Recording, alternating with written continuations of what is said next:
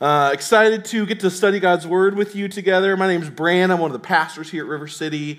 Grateful to get to join you for worship this morning. If you are new or visiting, especially want to say welcome to you. Glad that you would join us this Thanksgiving weekend. And I trust that your time here this morning will be good for your heart. And like I said before, we'd love to get to know you. I'd love to help you get plugged into the community here at River City. So, like Andy said, we are walking our way through the book of Nehemiah in our time together on Sunday mornings. And we're going to continue our way through Nehemiah.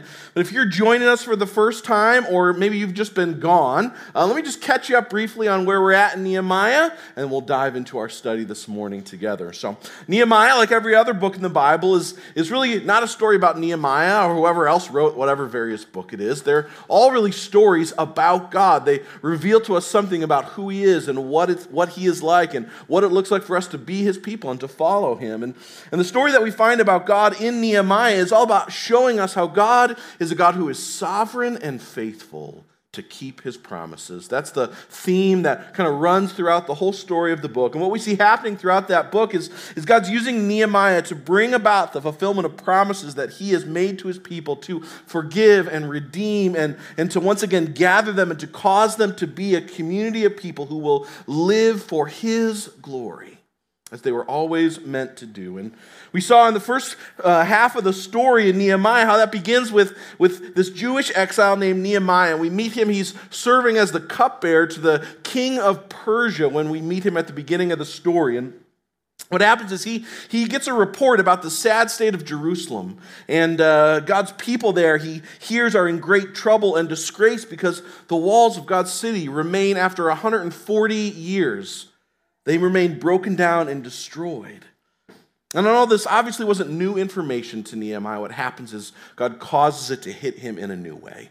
And He causes him to care about that reality with God's perspective and to see it as God sees it and to care about it as He does. And so because Nehemiah loves God's name and loves God's people, and because he sees the destruction of the city of Jerusalem as ultimately a message of shame and disgrace about God and His name, he knows he has to do something about it. And so after months of praying and planning, he goes to the king and not only asks him for an incredible vacation and time off of work, but also that this foreign pagan king would actually fund and personally endorse the rebuilding efforts in Nehemiah's hometown.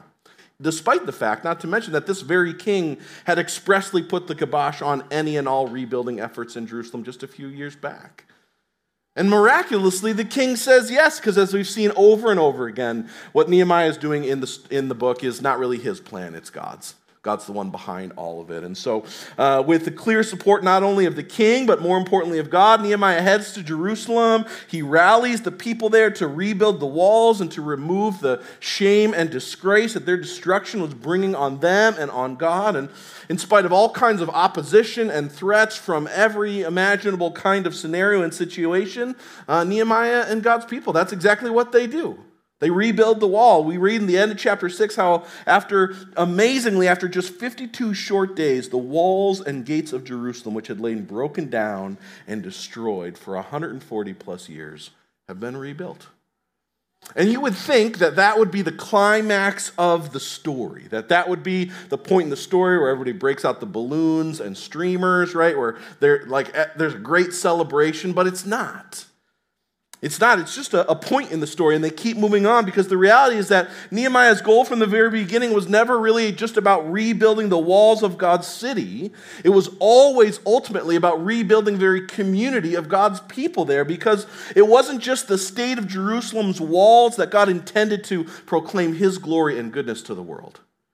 It was the attitudes and the actions of the people that lived within the walls that was always meant to be a message about His glory and His goodness. And so rebuilding the people of God into a community whose lives, whose words, whose attitudes, whose actions reflect and reveal and proclaim God's goodness and glory, that's the heart of what the second half of Nehemiah is all about. And we saw last week when we gathered, 2 weeks ago rather, that second half, that rebuilding work began in Nehemiah's day, as a rebuilding of God's people always does, with the reprioritizing and the reestablishing of the Word of God as the right good and highest authority in our lives. We saw chapter 7 how as the people are moving back into the city after they're finally refortified this city. They're moving back in, and what we find is in the midst of all this great chaos, in the midst of everyone moving back into this city that has sat abandoned for 140 plus years, is that they decide that their highest priority, the thing that's most important that they should be doing,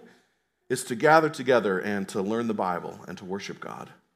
And so they ask Ezra, their priest, their pastor, to read and teach God's word to them. And like any good pastor, he doesn't have to get asked twice. He carpe diems that moment, and he preaches a 6-hour sermon, right? Which is what I will be doing this morning as well.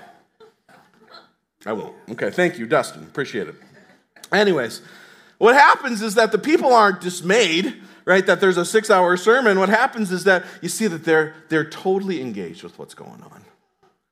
What happens is that as the people hear God's word being read and explained to them, they begin to weep.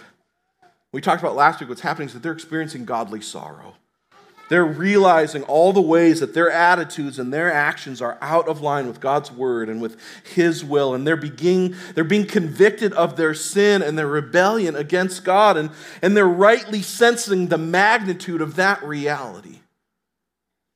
But what we saw is that their godly sorrow, it doesn't lead them to just mere sadness. It doesn't lead them or just to just plain regret. We got a glimpse at the end of chapter 8 last week how it was actually leading them to a life-giving, genuine repentance. And it was characterized by an obedience and a turning from sin. As Paul tells us in 2 Corinthians that God's gracious conviction is always meant to produce in us. And so repentance, a turning from sin and a turning towards obedience with God. Repentance is what chapters 9 and 10 of Nehemiah are all about. We're going to be in those two chapters this week and next week. It's kind of a part 1 and part 2, really, chapter 9 and 10.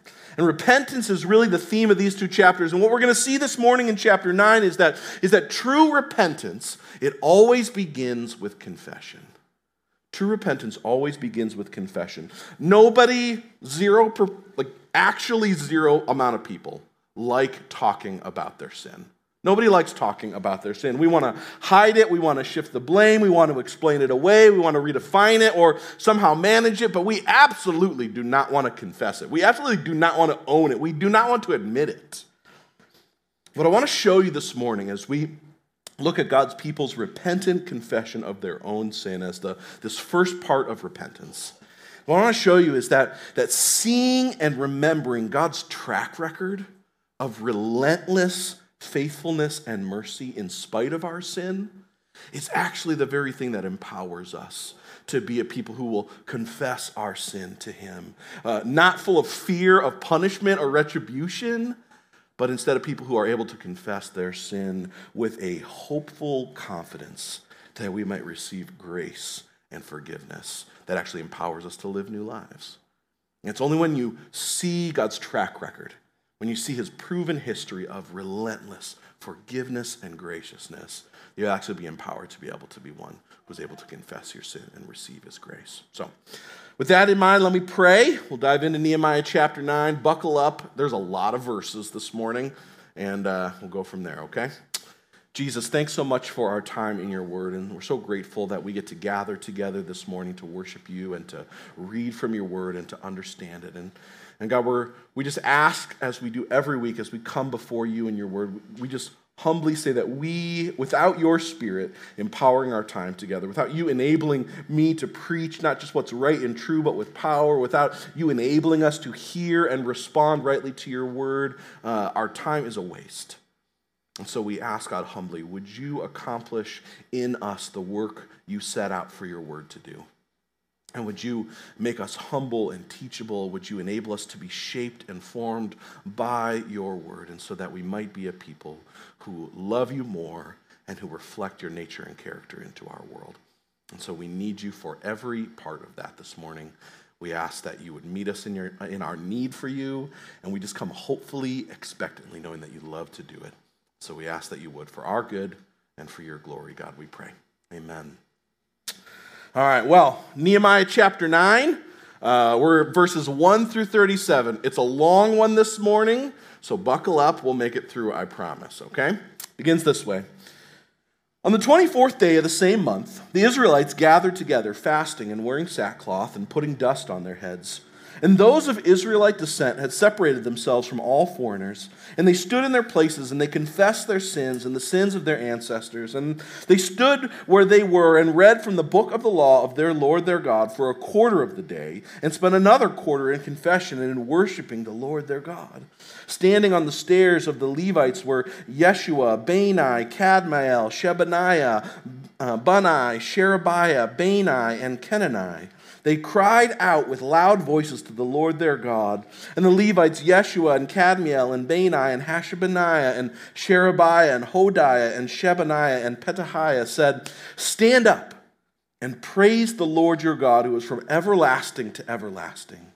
Blessed be your glorious name, and may it be exalted above all blessings and praise, for you alone are Lord. You made the heavens, even the highest heavens, and all the starry host, and the earth and all that's on it, the seas and all that's in them. You give life to everything, and the multitudes of heaven, they worship you.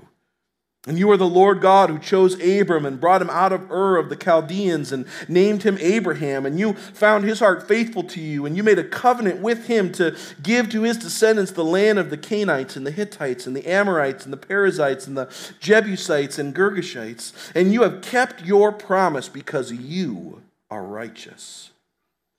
And you saw the suffering of our ancestors in Egypt. And you heard their cry at the Red Sea, and you sent signs and wonders against Pharaoh, against all of his officials and all the people of his land, for you knew how arrogantly the Egyptians treated them. And you made a name for yourself, which remains to this day, and you divided the seas before them so that they passed through it on dry ground. But you hurled their pursuers into the depths like a stone into mighty waters. By day you led them with a pillar of cloud, and by night with a pillar of fire to give them light on the way that they were to take. And you came down on Mount Sinai, and you spoke to them from heaven. You gave them regulations and laws that are just and right, and decrees and commands that are good. And you made known to them your holy Sabbath, and gave them commands and decrees and laws through your servant Moses. In their hunger, you gave them bread from heaven. In their thirst, you brought them water from the rock. You told them to go in and take possession of the land that you had sworn with uplifted hands to give them. But they, our ancestors, became arrogant and stiff-necked. They did not obey your commands. They refused to listen and failed to remember all the miracles you had performed among them. And they became stiff-necked, and in their rebellion appointed a leader in order to return to their slavery. But you are a forgiving God, gracious and compassionate, slow to anger, abounding in love. Therefore, you did not desert them, even when they cast for themselves an image of a calf and said, "This is your God who brought you out of Egypt," or when they committed awful blasphemies. And because of your great compassion, you did not abandon them in the wilderness. By day, the pillar of cloud did not fail to guide them on their path, nor did the pillar of fire by night to shine on the way they were to take. You gave your good spirit to instruct them, and you did not withhold your manna from their mouths, and you gave them water for their thirst, and for 40 years you sustained them in the wilderness. They lacked nothing. Their clothes did not wear out, nor did their feet become swollen. You gave them kingdoms and nations, allotting to them even the remotest frontiers. They took over the country of Sihon, king of Heshbon, and the country of Og, king of Bashan. And you made their children as numerous as the stars in the sky, and you brought them into the land that you told their parents to enter and possess. And their children went in and took possession of the land, and you subdued before them the Canaanites who lived in the land, and you gave them the Canaanites into their hands, along with their kings and the peoples of the land, to deal with them as they pleased. They captured fortified cities and fertile land. They took possession of houses filled with all kinds of good things, wells already dug, vineyards, olives, groves, fruit trees in abundance. They ate to the full and were well nourished. They reveled in your great goodness. But they were disobedient and rebelled against you. They turned their backs on your law. They killed your prophets who you had warned them in order to turn back to you. They committed awful blasphemies. And so you delivered them into the hands of their enemies who oppressed them. But when they were oppressed, they cried out to you. From heaven you heard them, and in your great compassion you gave them deliverers who rescued them from the hand of their enemies. But as soon as they were at rest, they again did what was evil in your sight. And then you abandoned them to the hand of their enemies so that they ruled over them. And when they cried out to you again, you heard from heaven. And in your compassion, you delivered them time after time. You warned them in order to turn them back to your law, but they became arrogant and disobeyed your commands. They sinned against your ordinance, which you said, the person who obeys them will live by them. Stubbornly, they turned their backs on you, became stiff-necked, and refused to listen. For many years, you were patient with them. By your Spirit, you warned them through your prophets. Yet they paid no attention, and so you gave them into the hands of the neighboring peoples. But in your great mercy, you did not put an end to them or abandon them, for you are a gracious and merciful God. Now, therefore, wrapping it up, our God, the great, mighty, and awesome God who keeps his covenant of love, do not let all this hardship seem trifling in your eyes. The hardship that has come on us, on our kings and leaders, on our priests and prophets, on our ancestors and all your people from the days of the king of Assyria until today, in all that has happened to us, you have remained righteous. You have acted faithfully, while we acted wickedly. And our kings and our leaders and our priests and our ancestors did not follow your law. They did not pay attention to your commands or the statutes you warned them to keep, even while they were in their kingdom, enjoying your great goodness to them in the spacious and fertile land you gave them. They did not serve you or turn from their evil ways. But see, we are slaves today in the land that you gave our ancestors so they could eat its fruit and other good things it produces. Because of our sins, its abundant harvest goes to the kings you've placed over us, and they rule over our bodies and our cattle as they please, and we are in great distress. Now, you probably won't be surprised after listening to me read all of those verses to find out that this is actually the longest prayer that's recorded for us in the whole Bible, the longest one. Nehemiah it's basically, chapter 9 here is basically a summary of the whole Old Testament. I've mentioned before, even though the book of Nehemiah, if you look at it in your Bibles, it's kind of in the middle of your Old Testament, it's actually chronologically at the very, very end. Chronologically, the events we see happening in Nehemiah are the last thing before we get to the New Testament that chronologically happens in the story of Scripture. And what you have in this prayer is basically God's people summarizing their own story in the whole Old Testament, tracing the story of God's people, beginning with God's covenant in Abraham and including their captivity in and exodus from Egypt and the 40 years of wandering in the wilderness that followed that, their eventual entrance into the promised land, the cycle of rebellion and deliverance during the time of the judges and the kings, and all the way up to their eventual defeat and exile at the hands of the Assyrians and Babylonians, which has led them to the very situation they find themselves in today. And so their prayer is really a summary of their whole story throughout the whole Old Testament. And what's so striking as you see the way that God's people recount their own story in this prayer is that it is not a version of the story that makes them look good. It's not a version that makes them look real good. Most of the time, usually when people are telling their story, right, you usually tell your own story in a way that makes you look good, right? That makes you look impressive or heroic or victorious or at least not like absolute rebellious fools, right? And yet you don't find any of that here. In fact, you find the opposite. Throughout their prayer, God's people are admitting how they are repeatedly been characterized by being stubborn and hard-hearted and unfaithful and disobedient and outright rebellious. At the heart of this long prayer isn't an attitude of self-congratulation. It's an attitude of humble and repentant confession. Like I said before, the kind of true repentance that godly sorrow always produces, it always starts with confession. And Well, it should be obvious that we do not have time to suck the marrow out of all 37 verses we read this morning. What I want to do as we study this prayer this morning is I want to highlight a couple of really important things that we learn about the kind of confession that is characterized by true repentance. What kind of a confession is true repentance characterized by? And the first thing that I want you to see is that a true repentant confession, it begins with an accurate view of God.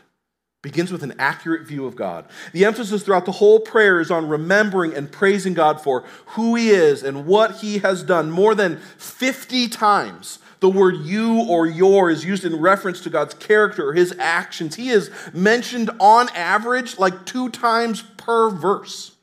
He, in a lot of ways, is the very focus of this whole prayer. The prayer begins in verses 5 and 6 by highlighting how God is the one true only, sovereign, king, and creator of everyone and everything, and therefore He is the one that is only worthy of being worshipped, no one else.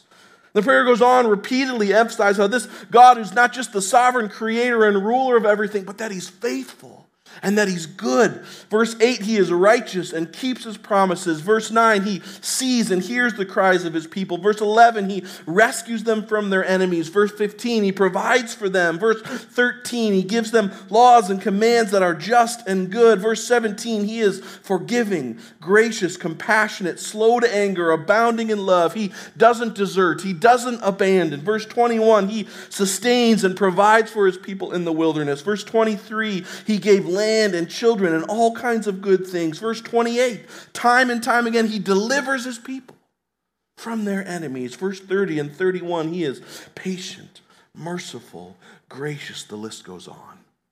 On and on and on it goes. See, the reality is that you and I, we like to compare ourselves to other people. Because the truth is when you compare yourself to somebody else, you have a whole lot less that you need to confess. Right? It's just true. Because we are altogether a lot better. We're a lot more similar to people. We think, well, we're not as bad as them, right? Or we think, well, at least I didn't do X, Y, or Z, right? The reality is that the confession is not about admitting the ways you do or do not measure up to other people. Confession is ultimately about admitting the ways that we don't measure up to God and to His standards. So true confession begins by having an accurate view of God and by comparing ourselves not to others, but to Him.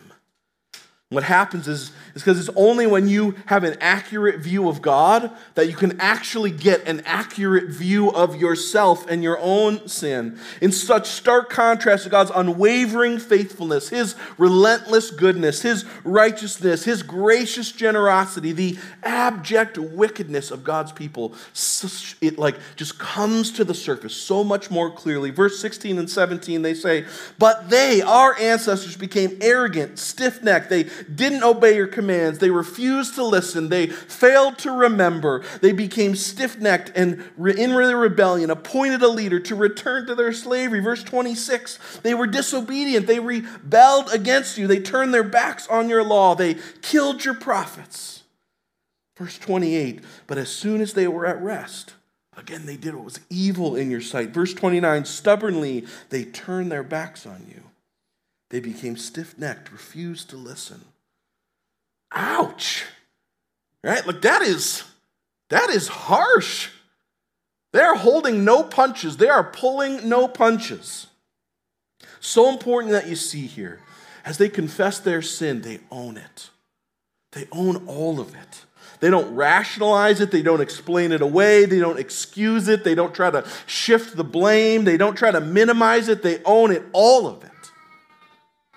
They understand that the situation that they are in, the hardship that they face as God's people living in God's land but ruled by other people, and all the hardship that they are facing is a direct result of their own sin and rebellion. It's not God's fault. It's their fault that any of the good things that God has given them they do not deserve. And everything that is hard that He has allowed, they are owed and so much more. Verse 33, I think, sums it all up.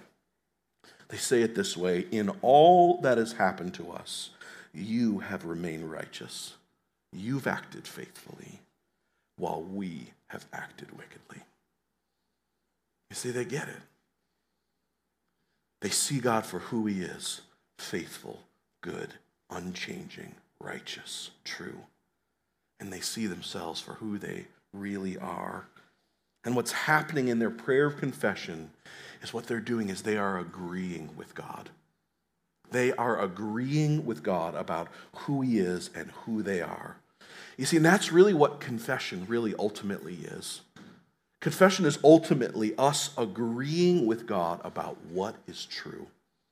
Agreeing with God about what is true about him, and also what's true about us, that he is right and that we are wrong, that his ways are good and right and just and true, and that ours are not. Ultimately, that he is God and that we aren't.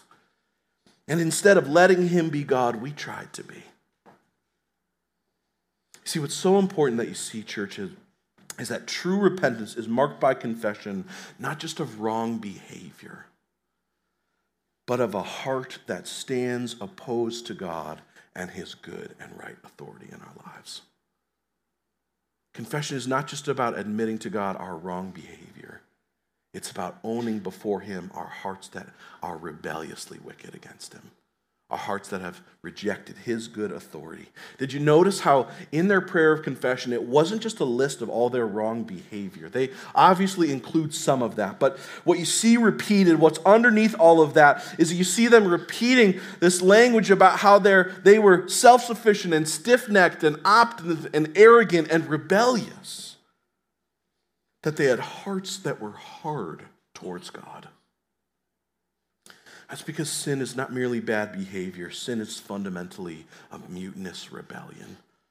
See, we want to be the ones that decide what is true and right and good. And we want to be the ones that are in charge. And we want to be the ones that have the final say and the final authority. The reality is that all sin is rooted out of the fact that we want to be God.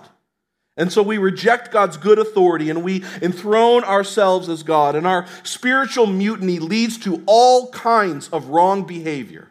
All kinds of wrong behavior that's out of line with God's word and his ways. But those are all symptoms of the greater problem that we have committed a mutinous rebellion against the one true King and Creator.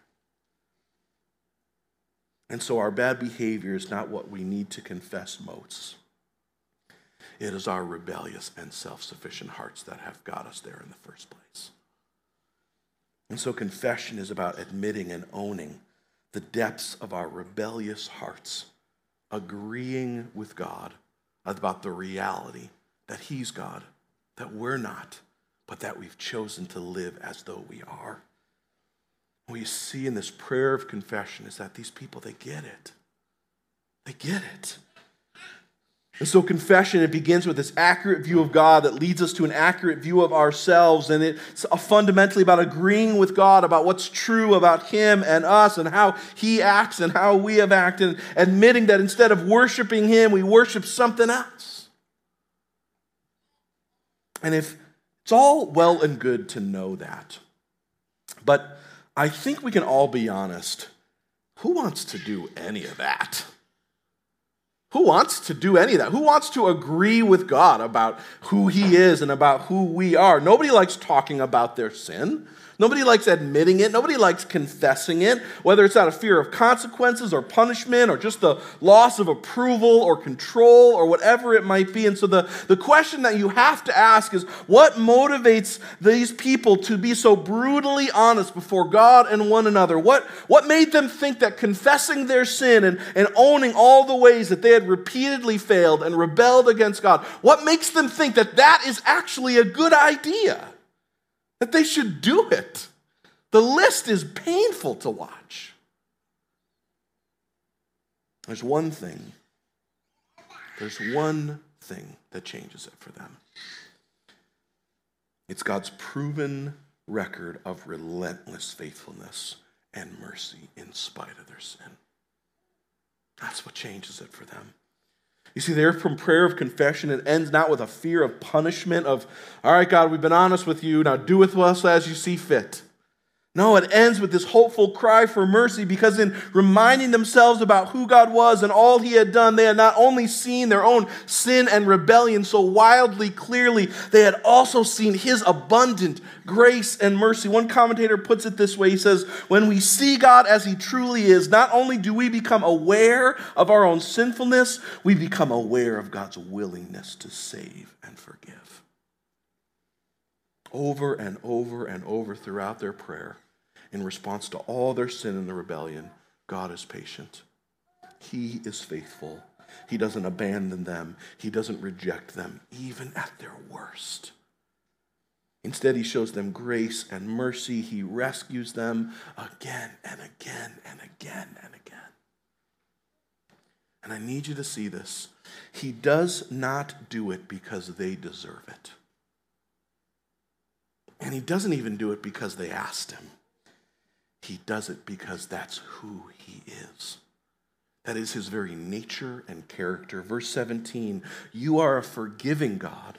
You are gracious, compassionate, slow to anger, abounding in love. Therefore, you didn't desert them. They're saying, God, because this is true about who you are, that's the reason why you didn't desert your people. We deserve for you to leave us.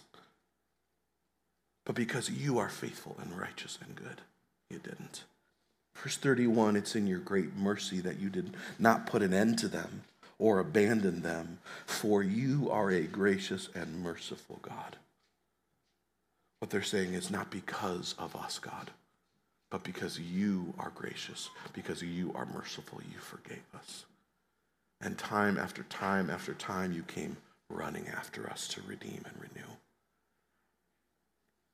You see, seeing and remembering God's track record of relentless faithfulness and mercy, in spite of their own sin, that's what actually enabled them to confess their sin to God, to be honest with him about it. Instead of fearing punishment, but instead they come with him this hopeful confidence that what they'll actually get as they confess their sin is grace and mercy in response. That actually empowers a new life lived up to him. And that's what you see happening in their story. In verse 26 through 31, we see this repeating pattern of rebellion and deliverance that characterized the time of the judges and the time of the kings. And they recount 3 times how they were disobedient, and so God handed them over to their enemies. And in the first 2 cases, God's people cry out for help, and he delivers them. But the last cycle, it's not completed if you notice in their prayer.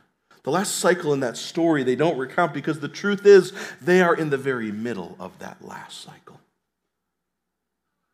And God has handed them over to their enemies because of their sin and rebellion.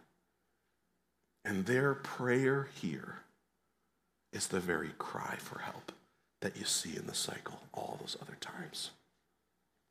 It's a cry for mercy that God would again show favor to his people even though they don't deserve it. And what you see is that their cry for mercy is full of hope, is it not? It's full of hope because they know that if they will repentantly cry out to God for help, that he will answer them. Verse 32, they pray, they say, now therefore our God, the great God, mighty and awesome, hear this, who keeps his covenant of love.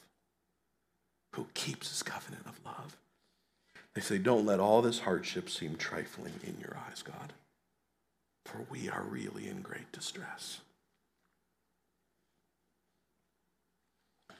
Church, the reason why they come to God and admit their sin and rebellion with a hope and with a cry for mercy instead of a fear of retribution is because God has proven over and over and over again that he has more grace in him than they have sin in them.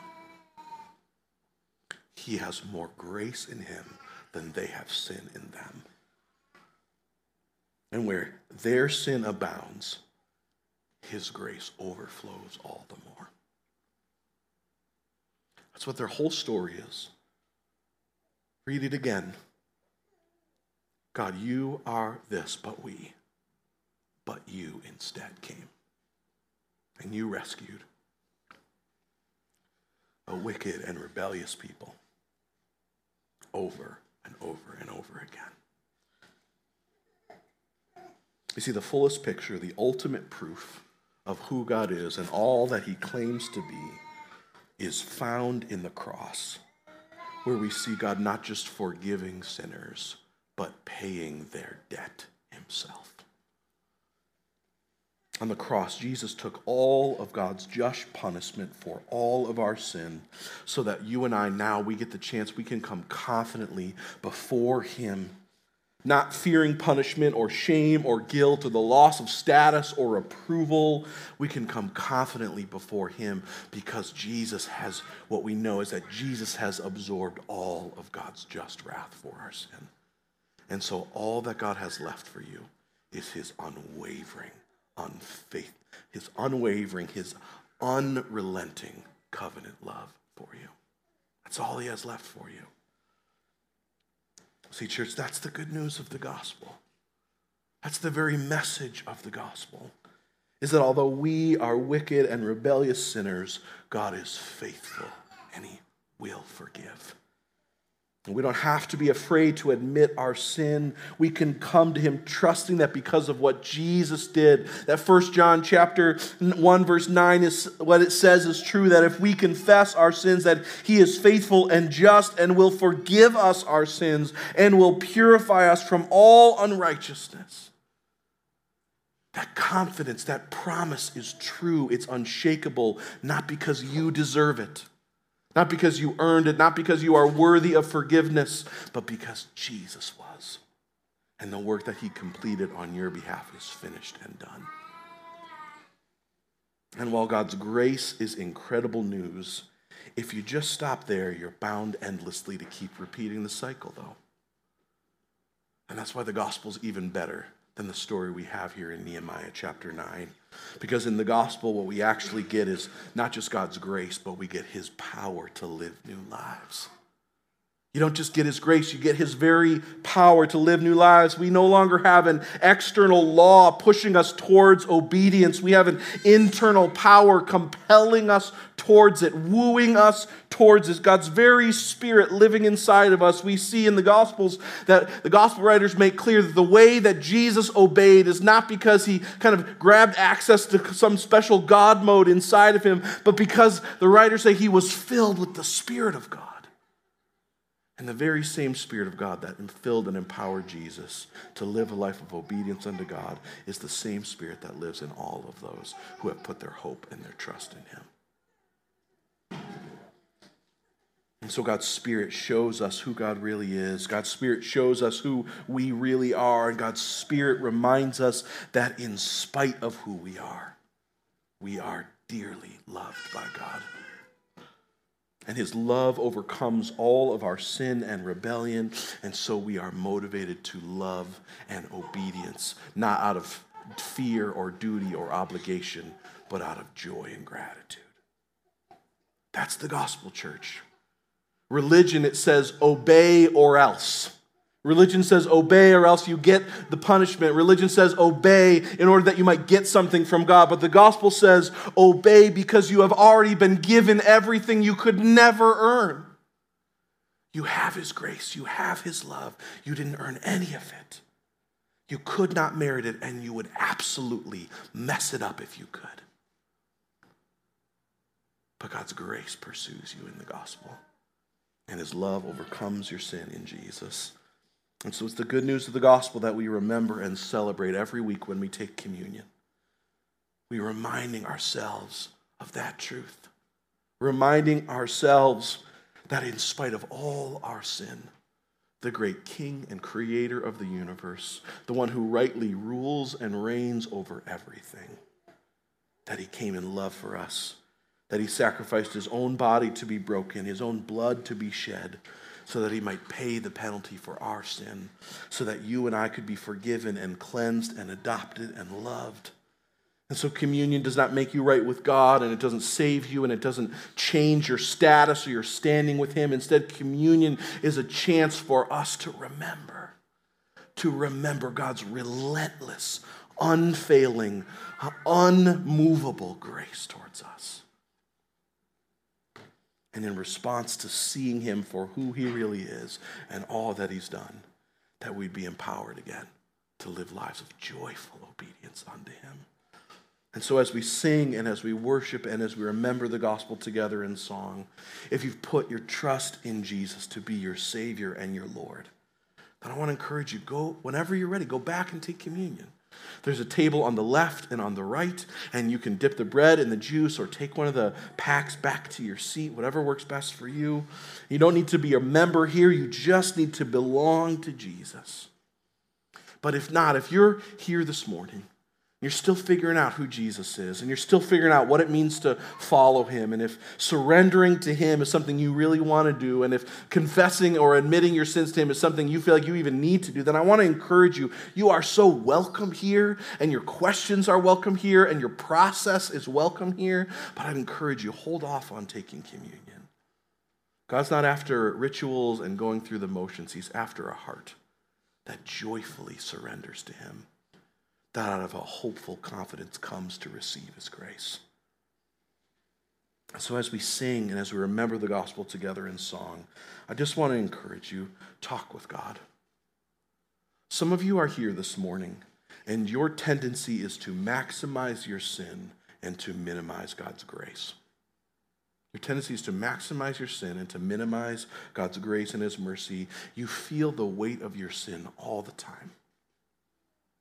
It feels like this endless burden that is always overwhelming you. And I want to encourage you this morning. The hope of the gospel, it frees you from that weight.